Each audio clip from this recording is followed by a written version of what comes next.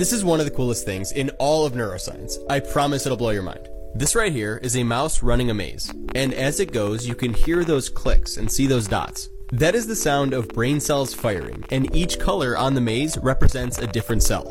As the mouse goes, you can almost see its brain painting its own map of this maze. But these brain cells that you're hearing and seeing aren't just any cells. They're called place cells, and they only activate when the mouse is in a specific location. Of course, they're important for navigation and remembering where you are. But this isn't even the cool part.